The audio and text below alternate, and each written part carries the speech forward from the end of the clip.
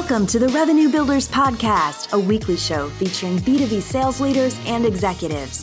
Hosted by five-time CRO John McMahon and Force Management co-founder John Kaplan, the show goes behind the scenes with the people who have been there, done that, and seen the results.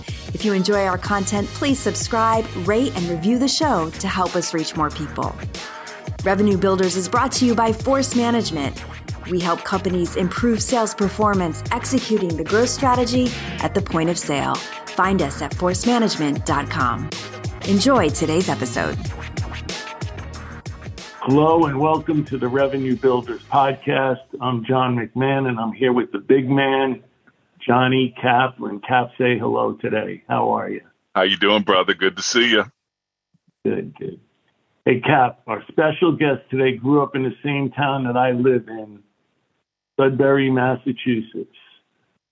And Chris went to the University of Delaware, started his career in enterprise sales at Informatica, and then he moved on to Covalent Technologies, which was acquired by VMware. From there, Chris became the VP of the West at EMC, and then he moved on to be the VP of the West at Avexa before joining Snowflake. Get ready for this, Cap. 2 years before they had a product. 2 years. Yeah. Chris is now the CRO at Snowflake, and he's helped build the company from zero to well over $1 billion in consumption revenues. Cap, please help me welcome my friend and the extremely talented Chris Degnan. Hey, Chris, how are you? Thanks for joining us today. Congratulations on your outstanding success, and we're really looking forward to talking today. Thanks for coming. Well, I'm honored to be here, and you know, part of the success I've had at Snowflake is due to Mr. McMahon. So I owe John anything he wants me to do, I'll do it. So I'm psyched to be doing it. So it's awful nice of you, Chris. Awful nice of you. But I didn't do all the hard work that you did. So, hey, Chris, let's jump into this, right? And let's start with the fact that many people in our audience believe they want to be in a startup, and some even think they want to be in a raw startup. And then you joined Snowflake 2 years before, the first general availability release. Now that, to me, that's raw. At that time, looking back, joining Snowflake was a grand slam home run. But at the time, joining a company like Snowflake was a tremendous gamble.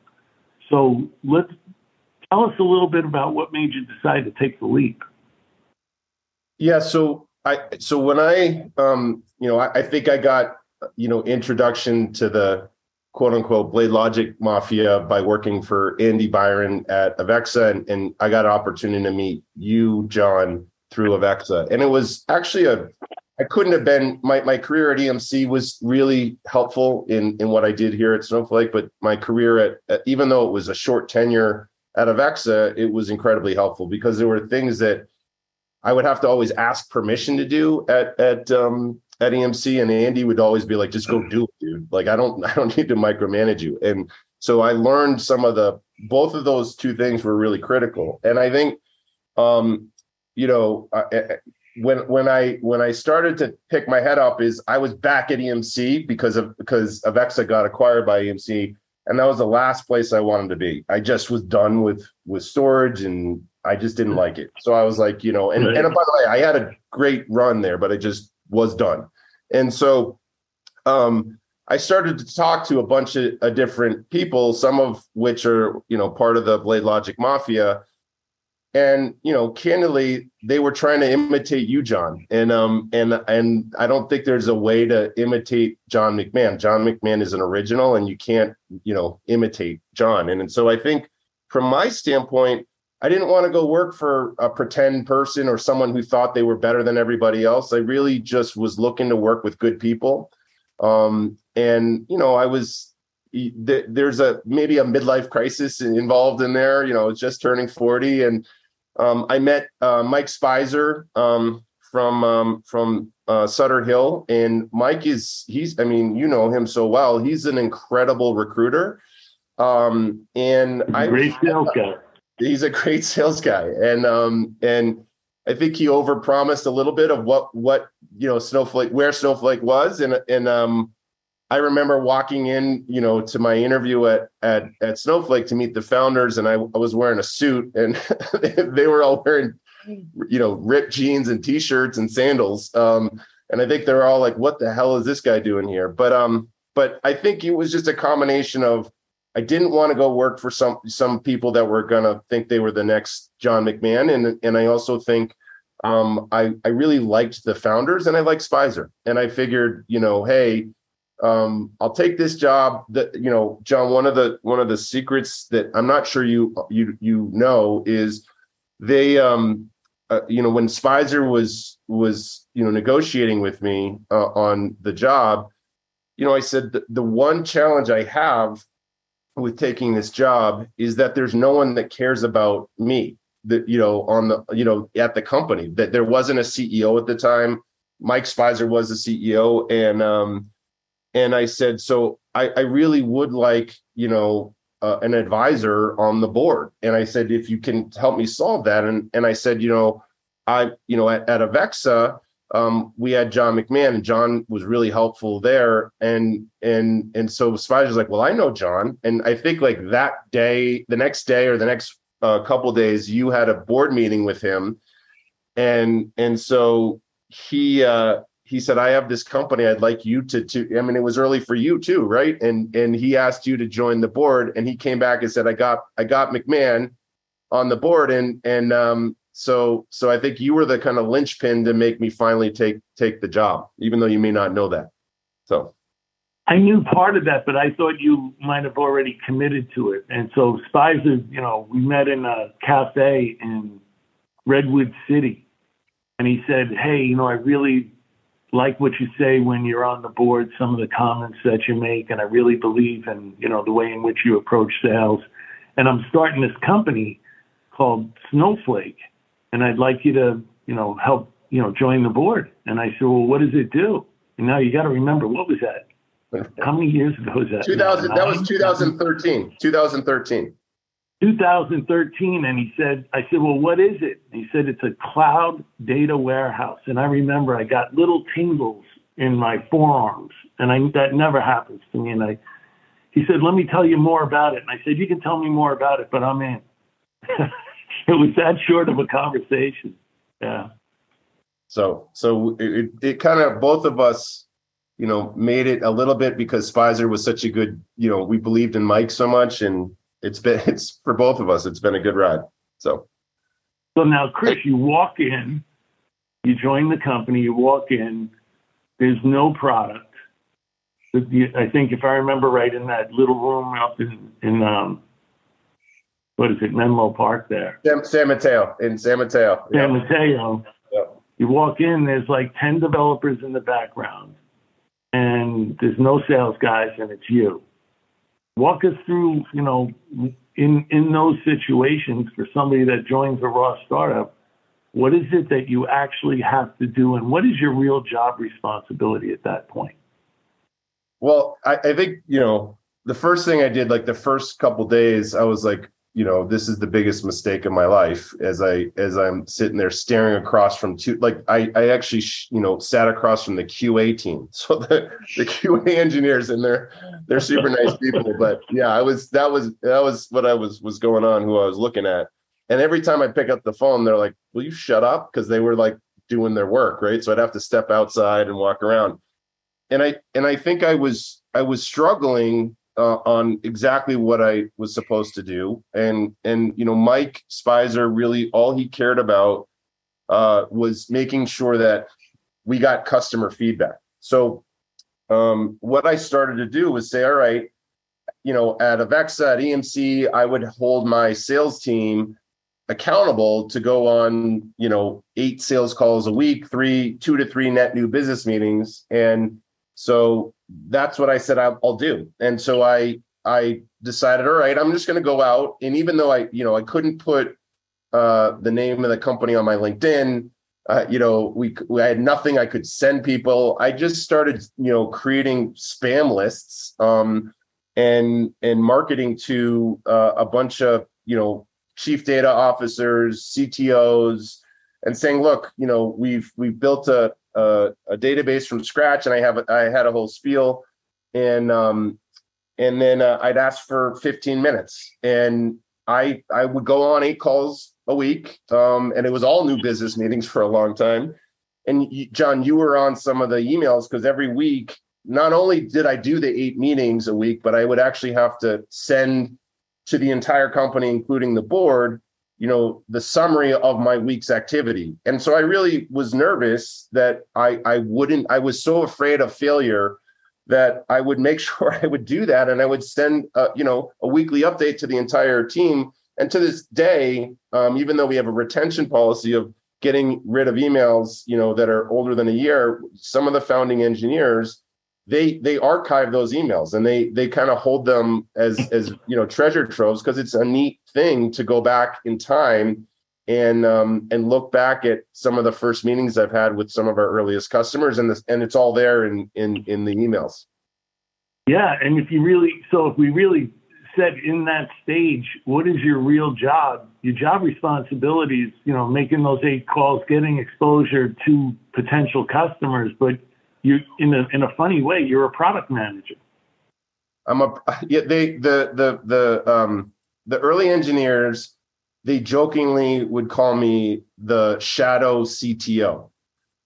Even though they tried to get me to write SQL and I failed miserably, they were polite about it, but to this day, I can't write a single code and whatever. But what it was the foundation of our kind of philosophy of put our customers first. And so instead of me, making a decision, which I tried to, force our founders to do many things, like go on premise, because I would get large enterprises interested, and they say, when are you going to the private cloud? And our founders would say, never. So I would have to change my strategy on who our ideal customer profile would be. But nonetheless, I would bring them to meetings, and they would make really very strategic product decisions on which way the engineering department was going to do. And all they really wanted to do was solve technical problems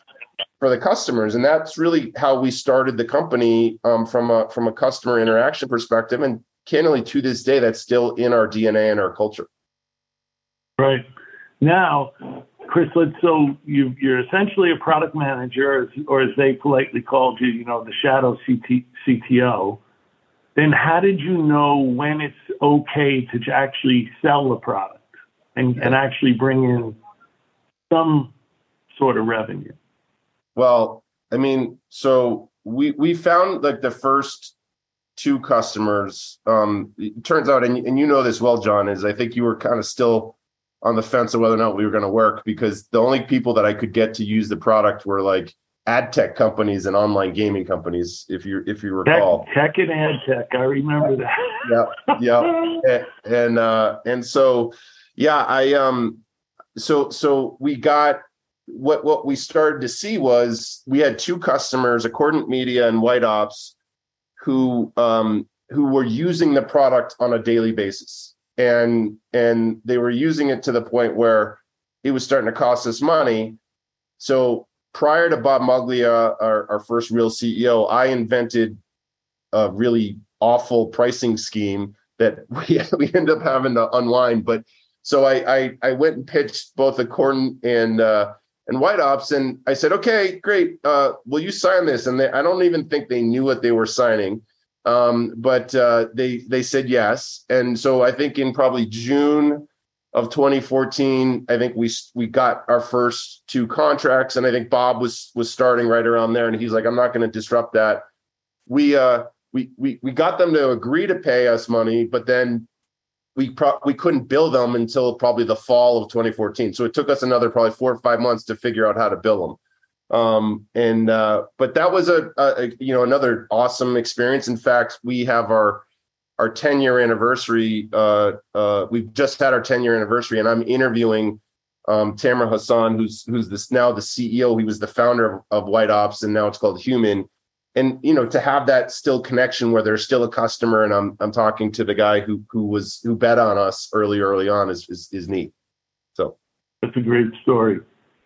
So So if we walk through it, you're a product manager. Now you're starting to get, a couple deals. And then if I remember, now we said, okay, let's go hire, one or two salespeople, which you did.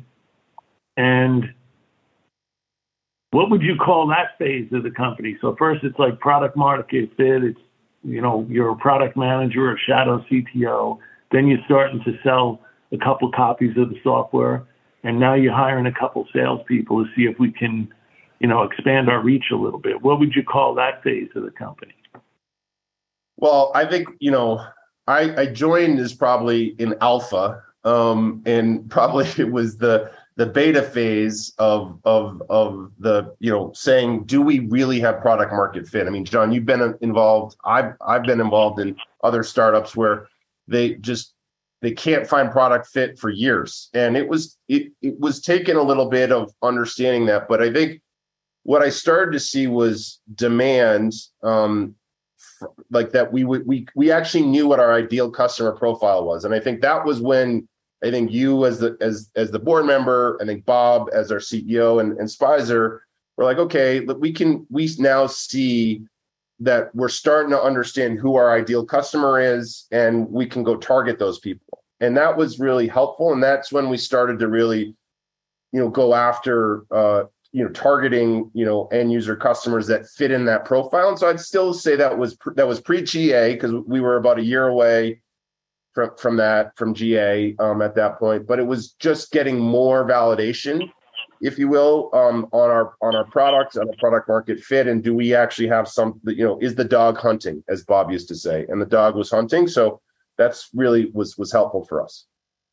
Yeah. And what a lot of people don't know is when you started all of this, you had some very formidable competitors. Amazon had a product called Redshift. They were probably the leading product in the cloud. And then you had, multi-billion-dollar companies like Teradata, which were on-premise companies, but were trying to make the move to the cloud. So here you are trying to gain product market fit, being basically an evangelist out there. And everywhere you go, people are trying to compare you to Teradata and what they will probably do in the cloud, and to Amazon, a multi-billion-dollar company with the leading product in the cloud. Can you talk to us a little bit about fighting some of those, major competitors that way? Yeah, I mean, it's daunting, and I think, there's kind of two sides of this. Is number one is, when you're selling a startup product, people aren't going to give you a ton of money to start. And I think, there's a misperception if you're a salesperson that you can go into an early stage startup and make a ton of money. And I will tell you that my wife was pretty pissed at me for 2 years because I had no commissions coming in, right?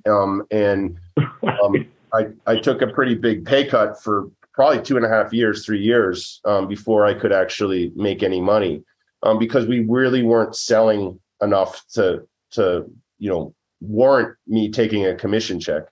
And I think so. First of all, that was a kind of a hard grind, if you will, to start off, doing that. And then competing against, the likes of Amazon and Teradata. And, there was a series of things that happened that, I always say I'm, better lucky than good. There's a lot of luck that I kind of ran into in my career at Snowflake. And the first set of things that was helpful is that Amazon, while they were the first cloud data warehouse with Amazon Redshift, it was not a good product. And so we actually solved a lot of the problems. So what I would do is I would actually build lists and focus on the people that were using Amazon. That was, first of all, I wasn't, at the time, we would go after the large Teradata customers, but Teradata was the Ferrari of the data warehousing industry. And it was going to be hard for me to really go and take a huge Teradata at the time because we were so small. So I focused on Amazon customers and Amazon Redshift customers, and we would spam them. And I identified the pains they had. So I would go in and say, not just me, the entire sales team, we'd go in and say, okay, these are the 5 or 10 things that you have pain around Redshift? And they'd say, yeah. And I'd say, we solve all these. And I'm like, don't believe a thing I say, try it. And we'll let you try it for free. So it was like just getting people to try and put data inside of Snowflake was incredibly hard. But we would get there and they would try it and they're like, oh, wow, this does solve these problems. So really the first luck, if you will, that I ran into was that Amazon Redshift was not a good product. And then secondarily, as we started to move, into the more enterprise-y sale, it was really IBM had this wonderful product called IBM Netezza that was a separate company, and IBM made the wonderful decision to end of life Netezza, which pissed off all of their customers. So we started targeting Netezza customers, and it was really the Teradata was the last thing. And I think Teradata, and it's a good lesson for large companies, is Teradata was almost arrogant. They're like, Vertica has come along, Netezza's come along. No one's been ever able to replace Teradata. And they were kind of like, we're good. And they ignored the cloud. And they were really like, hey, the cloud's here, but it's way more expensive to store data in the cloud. And they ignored it. So they kind of let the cloud sideswipe them. And then we were there for our customers to help them move to the cloud. And, that's awesome, because Teradata, sat on their laurels and they didn't respect the competition. And they got crushed, and they're getting crushed still. Yeah, and then Chris, every company that's a raw startup has one customer that they can look back on that says, I got this customer. They busted our ass product-wise, but when we look back, that was the company that actually made us. And do you can name who that company is and maybe talk a little bit about that? I'll tell you exactly what it is. So there's a company in Boston called Localytics, and Localytics, they had one of the largest, they had a 500 plus terabyte Vertica cluster on Amazon. And we started to work with them, and their engineering team were really interested in us, but there was a technical issue where what you call cluster data was not how they wanted us to cluster it. So you'd have to recluster the data. That reclustering effort was probably a 7-month pivot for the entire engineering team. And it was probably one of the most expensive, database migrations in history, because we have, God only knows how many PhDs we had working on that database migration. But what that did was that led to us, getting them up and running. They actually forced us to institute a lot of feature sets. Then Nielsen, we were about to lose to a Hadoop vendor that's out of business. I forget the name of it. And I know who you're talking about. Yeah, we were about to lose to them, and Terry, our founder, was like, "Oh, just turn on this recluster feature." And Nielsen, all of a sudden, there was a bunch of Israeli engineers, and they're like, "You guys are cheating. What did you do?" Because because of the work that we did for Localytics, all of a sudden it was like, "Oh yeah, we turned it on," and all of a sudden we were way faster than the open source tool sets and way cheaper. And I think those two things really were material, because then when Nielsen signed up with us, then Nike cold called Nielsen, and then Capital One, we lost Capital One to Redshift only to get them back. And those were our first early customers that were in the enterprise space that really moved the needle for us. Yeah. And then Johnny, after that, go for it, Cap. It's been a little quiet over there. Well, I really am. I'm listening to these different stages, and before we get on to the sexy part of the scale and the execution that Chris is just dominant at, I want to talk about a little bit. We've talked about thus far, kind of a couple of stages, Chris. A startup phase where you were kind of shadow CTO, and really what I think I heard you say was your responsibility was as much about gathering requirements and understanding what customers, what they're dealing with, what they're struggling with, and then bringing that back and being a great translator to your technical teams. And then you moved into this kind of, okay, we have an understanding of this where we now have some product fit and or some product viability. Now we're starting to identify, ideal customer profiles. I don't want this to get lost in the conversation. Couple things that are amazing to me. Number one, that's typically different people. And it's very rarely that you go get a former grinder. I can't characterize you as former. You're a grinder today like you were a grinder back in the early days. But it's really rare that you get somebody that comes from like a background that's at scale at EMC, and then or at Vexa or wherever, and then to be able to come back. Can you give us a couple of lenses for, let's say our audience, we're listening. What does it really take? A lot of people say, yeah, I can do that. I can go back, and Johnny and I laugh about it. We call it the laptop effect. When guys say they can go from scale and then they can go into these startup companies, and then they call us and they complain about, man, I didn't get my laptop, or, they didn't get my 401k set up right or whatever. And Johnny and we're not laughing at them, but we're like, look, that was part of the discussion of what it really takes to go into these environments. So sorry I'm doing such a long setup on this, but I'd love our listeners to hear a couple of things. Number one, what was it in you, and what decisions would you make being honest with yourself that says, I can do this and I'm going to do it for these reasons? It's not going backwards, but it's going into a different environment that I'm in. And then number two, if you're the hiring manager, if you're an executive, if you're a board member, if you're an investor, what questions would you really ask somebody to say, are they, number one, capable of doing that? And number two, is it going to give them energy? Does it make sense?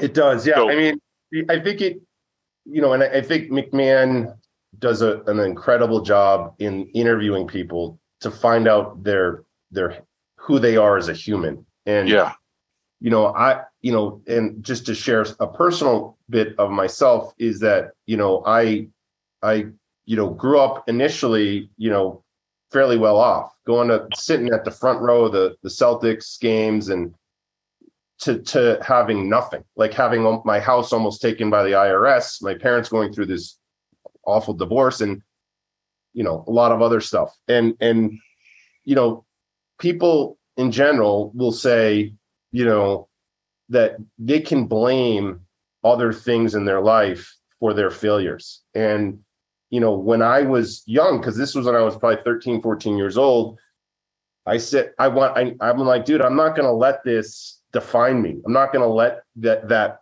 So I think from my upbringing, I started riding my bike to Star Market in Sudbury, Massachusetts, to bag groceries, and then to go and, get a better paying job. I became a cashier. And then I said, oh, I can be a bank teller at Bay Bank, like in Sudbury. So like, I just think, I've had this mentality, and I have the mentality to this day, is you have to earn your keep every single day. And nothing is handed to you. And I think the biggest issue, candidly, of people that have come from big companies is that they have like I have now. I have everyone kind of doing everything for me. And I think, what I have, the biggest thing that kind of the thing that I worry about the most is fear of failure. And so, when I came to Snowflake, I wasn't the VP of sales. I was the director of sales. Yeah. And, Mike Spicer told me I'd never be the VP of sales, let alone the CRO. And, I've taken the mentality that I have to earn my job every day, every, month, quarter. And I still keep that same philosophy. There's different things that you have to do as you become a big, as the company grew. And I think the other thing is, I think being super open to feedback is like, I don't know everything. And I'm going to, like, people are going to punch me in the mouth and tell me I'm screwing something up. And I'm going to be like, okay, I'm going to go fix that. And I think John would tell you, like, he'd be like, hey, buddy, you're going to, if you don't fix this, it's going to get fixed another way. And then I think John certainly was part of the board discussions where, Spicer was certainly pushing to replace me and bring in a more senior person, and I was fortunate to have Bob Muglia, support me to be the chief revenue officer. And even to this day, Bob jokes and says, as soon as Bob, moved on from Snowflake, he thought for certain Frank Slootman would fire me. So, look, I'm always afraid that someone's going to take something from me. And I'm always going to try to, do my best to grind and keep my job. And that's how I am as a human. I've heard you say very powerfully, you believe that you have a 90-day employment contract is really how you view your job. And I want to hit you with something. I want you to contemplate it for a second. Most people that think that way, the good part of it is it's awesome that you've had unbelievable success. The largest IPO in the history of technology it's just fantastic. But you now, with all the success, you still believe you have a 90-day employment contract. There's a saying that says you have to work as much on the business as in the business. And what I find with the grinders as they grow and they identify with the grinding piece, is sometimes they really struggle with working on the business. And that's probably why Spicer and some of those people, it's very rare that somebody will stay as a CRO or stay as the leader of sales through these different segments. How do you balance your comfort zone of the grinding in the business and the forecast and the number and the scale and the recruitment and all that stuff? And how do you balance it with working on the business now that it's a huge company? Well, I'll give a ton of credit to Frank Slootman on helping me mentally get to this spot, because in a lot of ways, Snowflake, is my baby from the go-to-market standpoint. And I care very deeply about the company. And I'm very passionate about it. And I think, Frank noticed, and I think part of what made him keep me in the job was because I was so in the business. Like, I knew the customers, and the customers that I have to this day really good relationships. But I think, so he made this comment to me, and he said, Chris, you're a deal hound.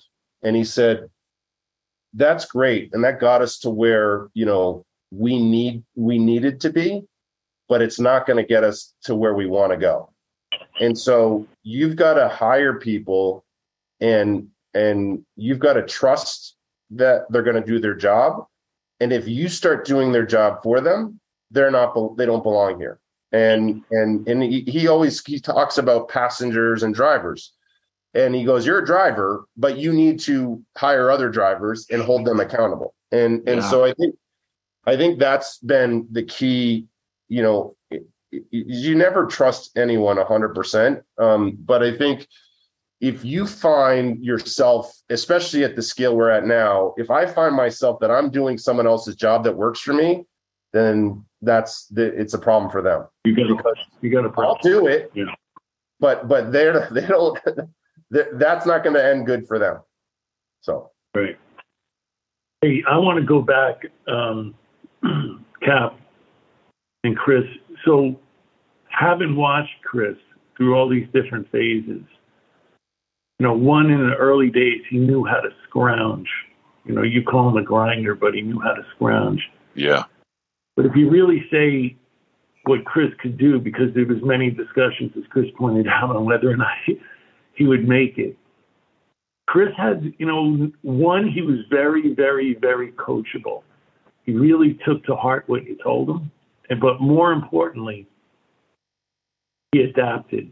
He changed. He morphed. You'd see him one quarter, and he knew he needed to be in another place on the next quarter, and all of a sudden, he was there. He morphed. He adapted. not many people can continue to adapt. And it's usually because they get to a point where they're either not driven anymore or they just stop being coachable. They think they know everything. And Chris has this wonderful ability to both be coachable and continue to adapt and morph. So I give him a lot of credit for that. I love that. I think I'll just say, John, like, you know, it also goes to surrounding yourself with amazing people. I mean, you know, having, you know, my MBA is, you know, getting, you know, sitting down with John McMahon and building up productivity models and talking about that stuff, sitting down with Bob Muglia, with Frank Slootman, with Mike Spicer. I've been super fortunate to have people that, you know, if I'm not listening to them, I'm an idiot. Right. And you guys are all legends in my eyes. And I think that's part of the wonderful part of Snowflake is, you know, taking advantage of these amazing leaders. So, Johnny, let me add another variation to that too. And I think our listeners have heard this on this podcast today with you here, Chris. My experience is the most successful people on the planet are the ones that have made sense of their own stories. And we've had Doug Holliday on the podcast where he talks about this very thing and like being comfortable in their own skin. And you've made a number of references here in the last, 30 minutes of just talking to us. You talked about overcoming learning disabilities. You've talked about, you and I share the family home getting taken away from us. And there's people that stuff like that, life happens to people, and they either can't make sense of the story or try to run away from the story, and there's other people that, have things that happen to them in their lives, in professional and personal, and it's a part of their story. And it doesn't surprise me that you've taken that, assessing what you can learn and being comfortable in your own skin, no matter where you come from. I just don't see it a lot today, Johnny. I see people that get to a certain level, and then when they're asked to do something that is perceived maybe at a lower level, but there's a good reason to do it because there's tons of growth, that people won't want to do it because how they would be perceived. It's like other people's eyes versus your own eyes. And that's how Johnny's always described me to you, Chris, is that you've been very, very comfortable in your own skin.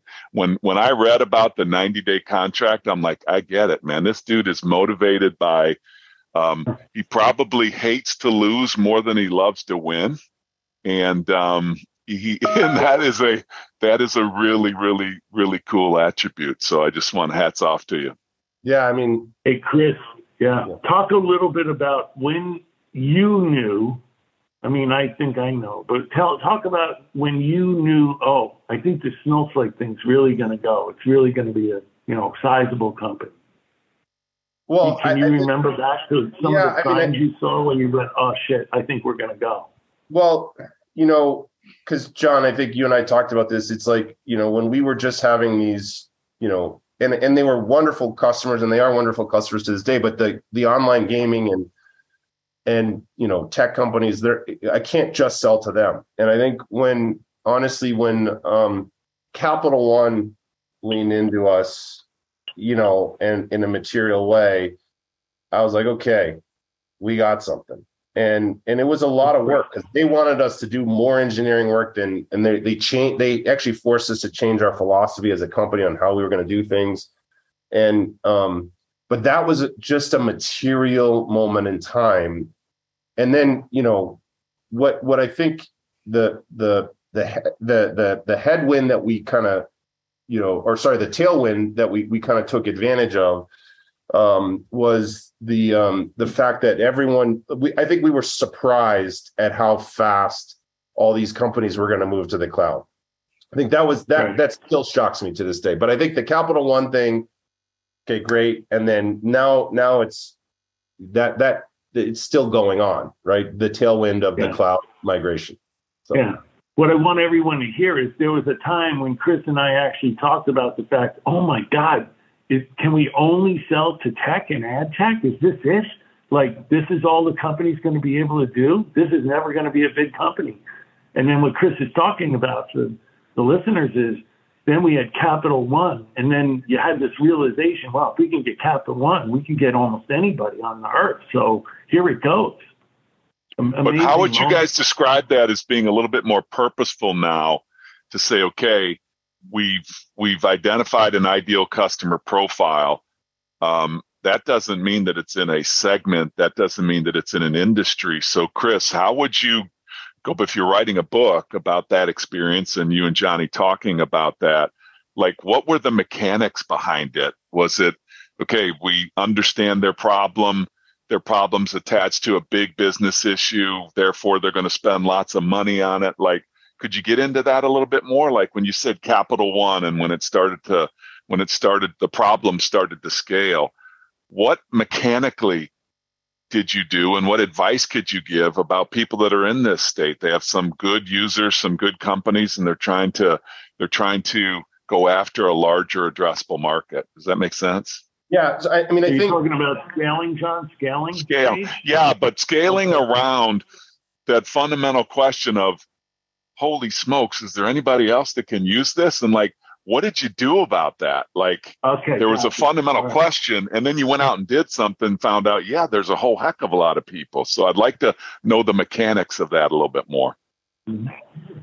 Yeah. So there's kind of two sides of that, because I had a leader on the East and a leader on the West that were running almost very different businesses. And I'm a velocity guy. So I like velocity. I like transactions. Like, that is at the heart of it. I want new customer logos. The guy on the East, he got starry-eyed with, large enterprise, and he only wanted to sell to large enterprise. And I think, you can't do one or the other. You have to do both. And I think that's the lesson I learned is like, dude, the large enterprise is wonderful, but they'll surprise you in the upside one quarter, and then they'll surprise you on the downside in a material way the next quarter. So if you build a business just on the large enterprise, you're screwed. And to this day, my largest market is in the West because we opened up the most amount of logos in the West. So that just getting new logos matters. And anyone who tells me they're just going to sell to the large enterprise, as a salesperson, I would have zero interest in selling to just the large enterprise. I think what Capital One, the pain associated with Capital One is they had publicly made an announcement that they were going to vacate their data centers by, a certain period of time. They didn't want to have any data centers, and they want to be. They're an innovative company. They don't want to just be a financial company. They have a software product they built to integrate with Snowflake. So they're creating software company now, and but I think that's when we saw like, okay, like the competition can't help them vacate the data center, aka Teradata. Snowflake can. And that's when we started to say, wow, okay, now we actually have the first customer that's moved off of Teradata. Now let's go after every Teradata customer. And that was kind of like, go. And you felt that, and you're like, okay, that's when you kind of pivot and you're saying, okay, we were just selling to people already in the cloud. Now we're saying, okay, now we have a referenceable customer who's moved off of Teradata. Let's go after that. And that was really it. So. And then what about, okay, so now the addressable marketplace just exploded, right? The size of the addressable marketplace.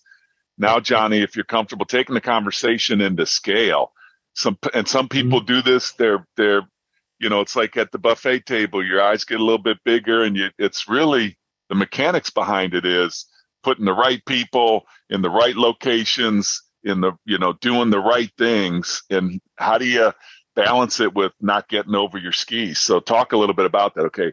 Addressable market just all of a sudden massively opens up. And now I can imagine the board members and everybody involved is saying, let's go, Chris, let's go get, like it should have been yesterday. How did you scale it? Well, I mean, I mean, McMahon could tell you. So I very much built a commercial sales organization, high velocity sales. That is what I built, and I loved that business, and I clearly remember, we're remodeling our house, and I'm just living at my in-laws' house, and I get a text from John McMahon at 3 a.m, my West Coast time. He's up at 6 a.m. and he says, "Hey, call me when you get up." And I'm like, of course, when I get that text message, I'm thinking, oh, I'm getting fired. Like, I don't know what's going on, but I'm like, I'm in trouble. And so at 6 a.m. my time, I call, John, and he says, "You got a new boss. You got a new boss, and it's Frank Slootman." And I'm like, oh my God. And so we go through all that transition. And the first thing that Frank said was, dude, you can't sell to the large enterprise the same way you're selling to the small, medium business. It's just not, that doesn't work. And so, within 3 to 4 months, we ripped the Band-Aid off, and I reorganized in the middle of a fiscal year, reorganized the sales team to be more deliberate about how we went after the large enterprise. And that took, we screwed it up the first time, and that's now matured into kind of what we call our vertical sales. But I think you kind of always have to evaluate what's working and what's not. And so, I went from creating a majors organization to now having a vertical sales motion in the large enterprise, and that's working really, really, really well. And so I think where again Frank was really helpful was helping me understand how to scale. And to McMahon's point, I wasn't married to any one thing. I was like, okay, if you say so and you think this is the right thing, I'll do it. And that's kind of the growth that I had to go through, was saying, because what worked before doesn't mean it's going to work forever. And there's still the velocity business that's super strategic and important because market share matters, but getting the large enterprise matters in a material way. And now we're rolling that out globally as well. So Johnny, what an incredible inflection point. So you've got this relationship with Chris. He's got the right attitude. He's adaptable. He is all these things. That was your word. Now you're calling him and saying, "Hey, you got a new boss," without giving away the secrets around the kitchen table. I imagine people want to come in, and this is the sometimes the mistake people make. We got to go find somebody. Chris was great up to this point, but we got to go find somebody that really knows how to scale and do all the things that Chris just explained that he did, but he had the opportunity because he is adaptable. He's a great learner. He's a great execution. Can you talk a little bit about that, about how sometimes people make mistakes and just they'll throw away all this great experience that Chris has to go try to find somebody and then bring them into a culture, and then talk a little bit about some of the thinking about that, because I hear that every single day. I think Chris said it. I mean, he wasn't married to any one idea. He was going to listen to what people had to say, and if they thought that they knew better than he was willing to go out and try it, see if it worked. And that's going back to his coachability and his adaptability. You got to give him a lot of credit for that. How do you balance it, Johnny? How do you balance it? I love that. I understand what your ideas. You have to constantly be what I call a student of the game. You got to figure out, is this game changing? But dude, you're sitting on the board. You're sitting on the board. We understand what Chris's attributes are of like, hey, I'm a great learner. I've proved that I'm adaptable. I got a 90-day mentality, and I've also proven that I can be strategic as well. Somebody comes in, they're like, yeah, I'm going to bring in my own team. Like, you're a board member. That does happen. But so you got to give Frank a lot of credit for giving Chris an opportunity to prove himself. Yeah. So first, figure out what you got, what's in the kitchen, before you just bring something new, because I see people make these mistakes, man. They don't understand the culture that you're going into. They don't understand what was built and how it was built. They're the pressure to, And just listen up as you're out there thinking about bringing people into your company. Like, I have seen people that have gone and even done the job somewhere else, and they want to bring that mentality because they've done it somewhere else. Doesn't mean that you're going to be successful in the environment that you're going into. So hats off to you guys, Johnny and Chris and Sloopman and everybody, for figuring out what was in the kitchen first before you decided to remodel. That's pretty powerful. Let's talk about something else Chris had to adapt to. Yeah. Let's talk about what everybody else is trying to move to, but Chris has already moved to it. It's a consumption model where he pays his salespeople based upon consumption. So, Chris, can you talk a little bit about the challenges of, selling and then trying to generate, consumption with your customer base? Yeah, look, the first of all, having a world-class product, it makes life a lot easier. So first of all, if you're selling something that don't work, it's not gonna, the dog don't hunt. But I think that also goes back to what you were saying before. When Chris originally was telling people what his different feature capabilities were, they were capabilities that the earth had never heard of before. So what he was talking about, for the audience needs to understand that his customer or potential customer base was listening to Chris talk about those differentiators, and they were basically saying, yeah, okay, Chris, and pigs fly also, right? So that's why he had no choice but to prove it with the customers, because they just absolutely wouldn't believe it at that time. Yeah. So that was like, and that's like, don't believe anything I tell you. That's what I would say is, you might think I'm some salesperson selling you something that you don't need, but try it. And that we were fortunate enough to have a product that worked really well as we scaled the company. I think just going through that process of the consumption model, of looking at how to sell, it's hard because especially if you say you're selling, a seat-based license, or you're selling a piece of harbware, you basically say, all right, great, you're committing to using 100,000 seats, or you're committed to using $10 million of storage that I sell you, and you can pay the sales rep immediately on that.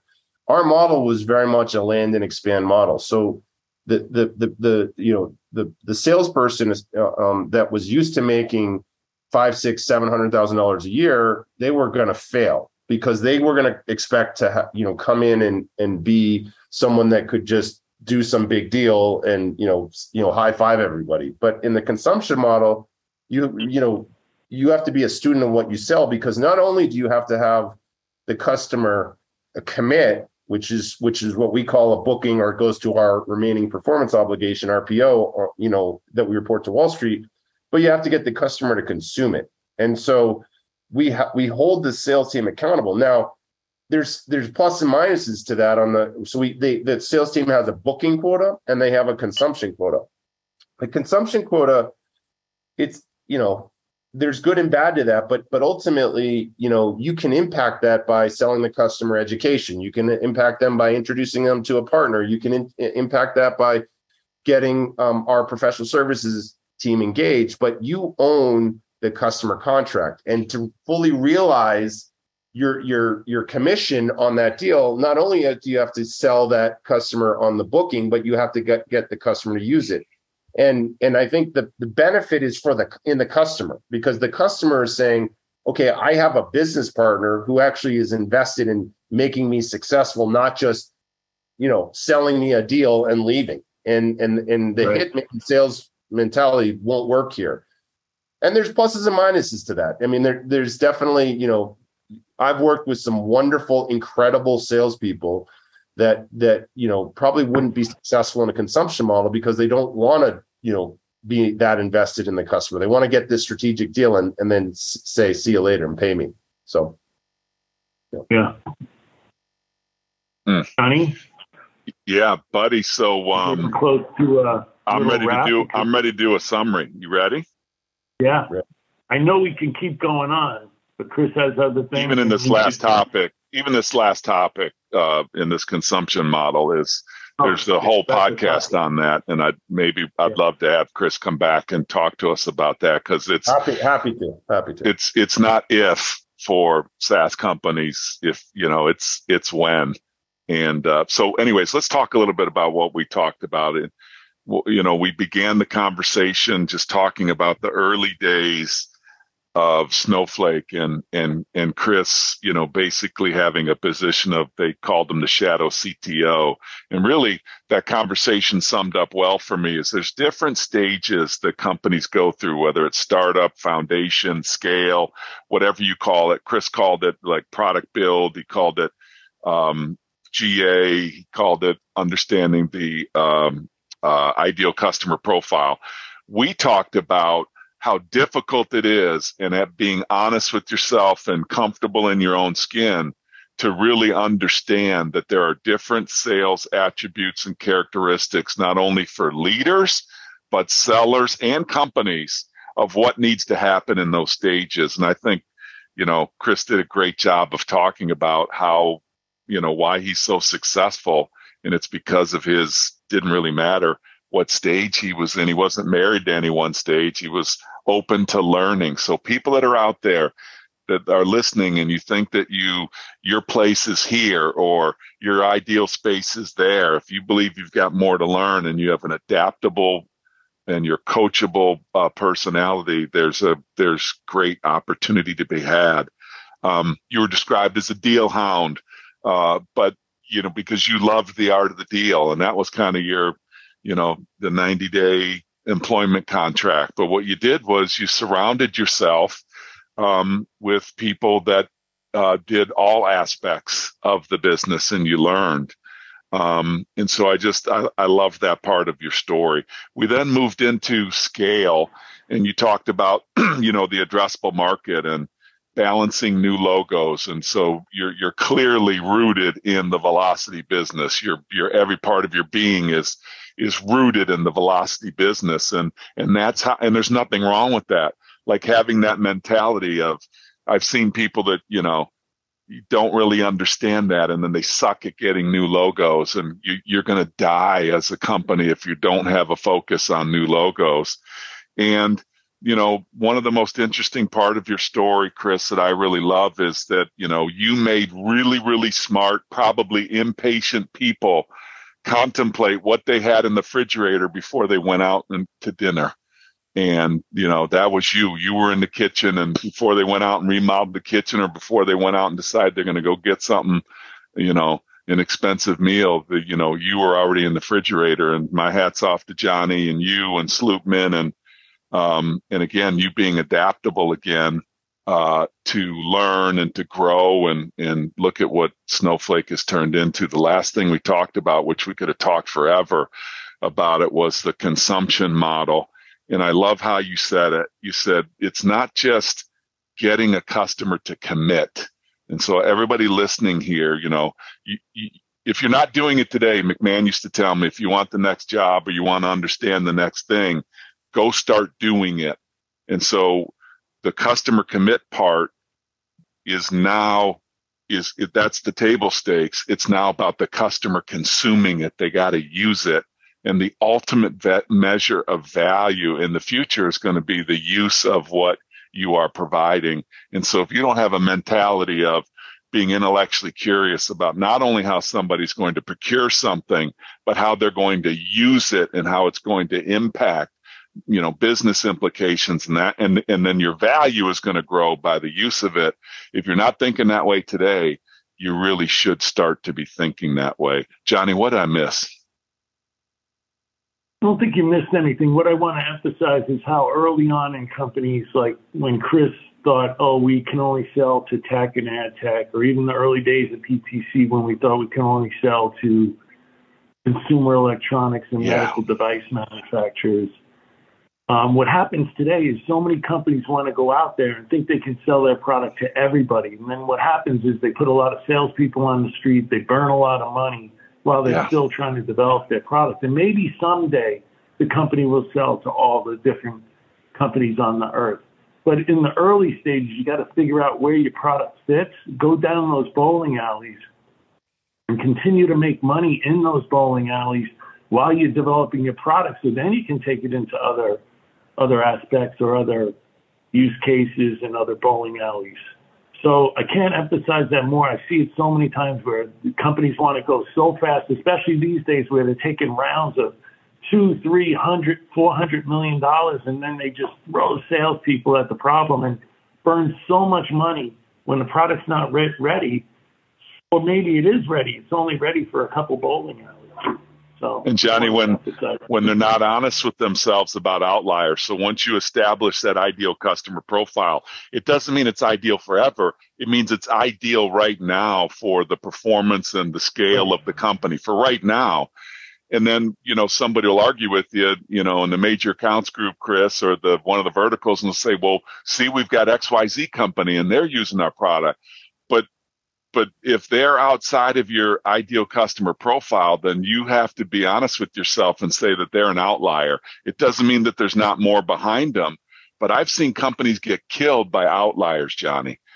It's a huge customer, and they start to try to pivot towards this huge customer away from their ideal customer profile, and they get into a problem. Again, that's probably a whole nother podcast. Johnny, take us on some rapid fires, will you? Little rapid fire, Chris. You ready? Yeah. How about your ideal day off of work? Well, right now it's where I am at. Hanging with my family, getting on the boat in Lake Tahoe. I mean, I love this place. So that's it. Hanging with my family in Tahoe. You're gonna pull the kids around on the jet skis or on the wakeboard? Well, now it's wake surfing. It's wake surfing now. Surfing, love that. Can you do it? Are you good? Yeah, and it's not hard on your body. So right. Yeah. What do you got? The Mastercraft? A Cobalt surf. Yeah. Cobalt, nice. Yeah. And does it automatically fill up the ballast? Or you press. Yes, it has these buttons that you press, and yeah, this is my first boat I've ever owned. It's unbelievable because years ago you had to basically fill them up, and once you did, and everybody wakeboarded or surfed, then somebody would say, "I want to ski." What do you mean you want to ski? Settle down. Settle down. Right. Dude, is there any water left out there in Tahoe? Is there still water? Yeah, all right. Okay. Chris, what about your favorite meal? My favorite meal is spaghetti and meatballs. That's what I grew up on. I love it. Pasta and meatballs. Not SpaghettiOs. Not Kansas SpaghettiOs. Not SpaghettiOs. Yeah. You've graduated from the SpaghettiOs. Yeah. All right, good. How about your favorite movie? It's not movies nowadays. It's shows, and and it's probably like one of the shows that I just loved was Breaking Bad. I mean, it took me a while to get into it, and then I got so addicted to it. So some of those TV streaming shows are unbelievable. Yeah. How about the best concert you ever been to? Well, this is going to sound really funny, but when I was in high school, I went to a Vanilla Ice concert, and I remember drinking when I wasn't supposed to, and walking with two beautiful women right under my arm. So I felt pretty big time at this. So it was the experience, not the concert so much. For sure. Yep. So, Chris, you know how much I, appreciate you being on. I always have loved working with you and to continue working with you. And I want to thank you so much for spending time with Johnny and I. Really appreciate it. And for our audience, they're going to get so many great lessons out of what you have to say. Thanks so much. Well, John, as I said in the beginning, I wouldn't be in the position I am without you. And so I genuinely and from the bottom of my heart, thank you for investing in me. So I look. You're welcome, buddy. You're welcome, buddy. Yeah. Hey, Chris, one of the things we forgot to ask you about, do you have a favorite charity before we wrap it up? Yes. The Multiple Myeloma Foundation, it's cancer research. And, we have a family member that, that's affected by it. And, we contribute to that cause. Awesome. So we'll get that in multiple myeloma. You'll get us a link to the website, and we'll make sure that we get that posted. And appreciate you for that, brother. Thank you so much for spending the time. There was so many golden nuggets. Much respect for your career and what you've accomplished, and much more to come. So congratulations, and thank you for being with us. Thank you both. Great. You got it, brother. And thank you for being on Revenue Builders. Thanks for listening to today's episode. Be sure to check us out at forcemanagement.com.